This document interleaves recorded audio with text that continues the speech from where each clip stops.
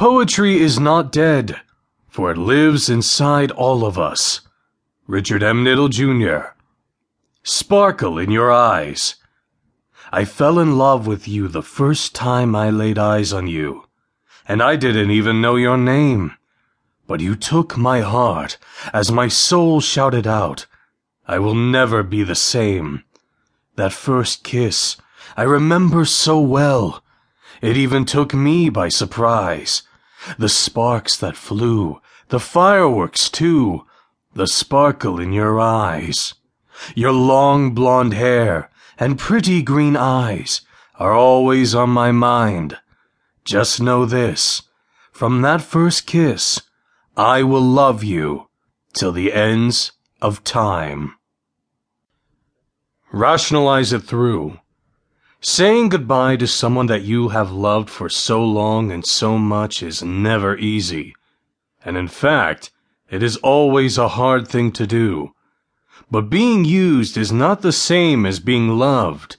You need to remember that no matter how much in your mind you try to rationalize it through, especially when they only love you or call when they need money, or they really want something, or even a thing or two.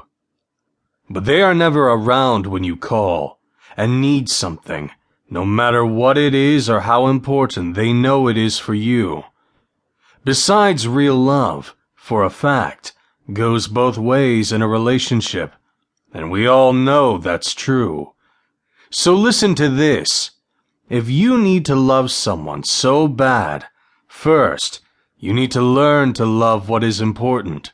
So look inside and love you.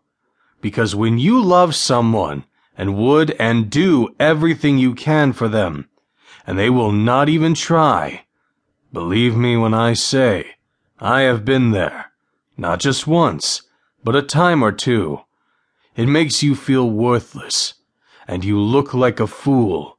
And you know what I say is shame on them for taking that love you have and using it against you. That makes them the loser, and not you. So please, if you read this, do not ever take less than a heart that is a true one, that gives as much as it gets, that loves you as much as you love it too. Because people like us, well, we deserve better than they are, no matter what they say or do for you. We have love and light in our hearts, and as we rise and ascend above them, because hell is where they will stay for a life, with no love is not living anyway. Count my blessings. I count my blessings every single day, for a life I am lucky to have with food on my table and a roof over my head, and a gift to bring out the problems here in the good old USA. People going hungry, without a place to stay. Yet we complain because they did not get our order right, and we did not get it our way. Our veterans are coming home from war, most with PTSD. They are wounded and broken, beat down and tore, no longer needed after fighting for us in freedom's name. So we let them all go, and now they are homeless and hungry with no jobs. And so we have heroes now homeless after giving us their all. Yet we all worry about a new Nintendo game or how we are getting to the mall.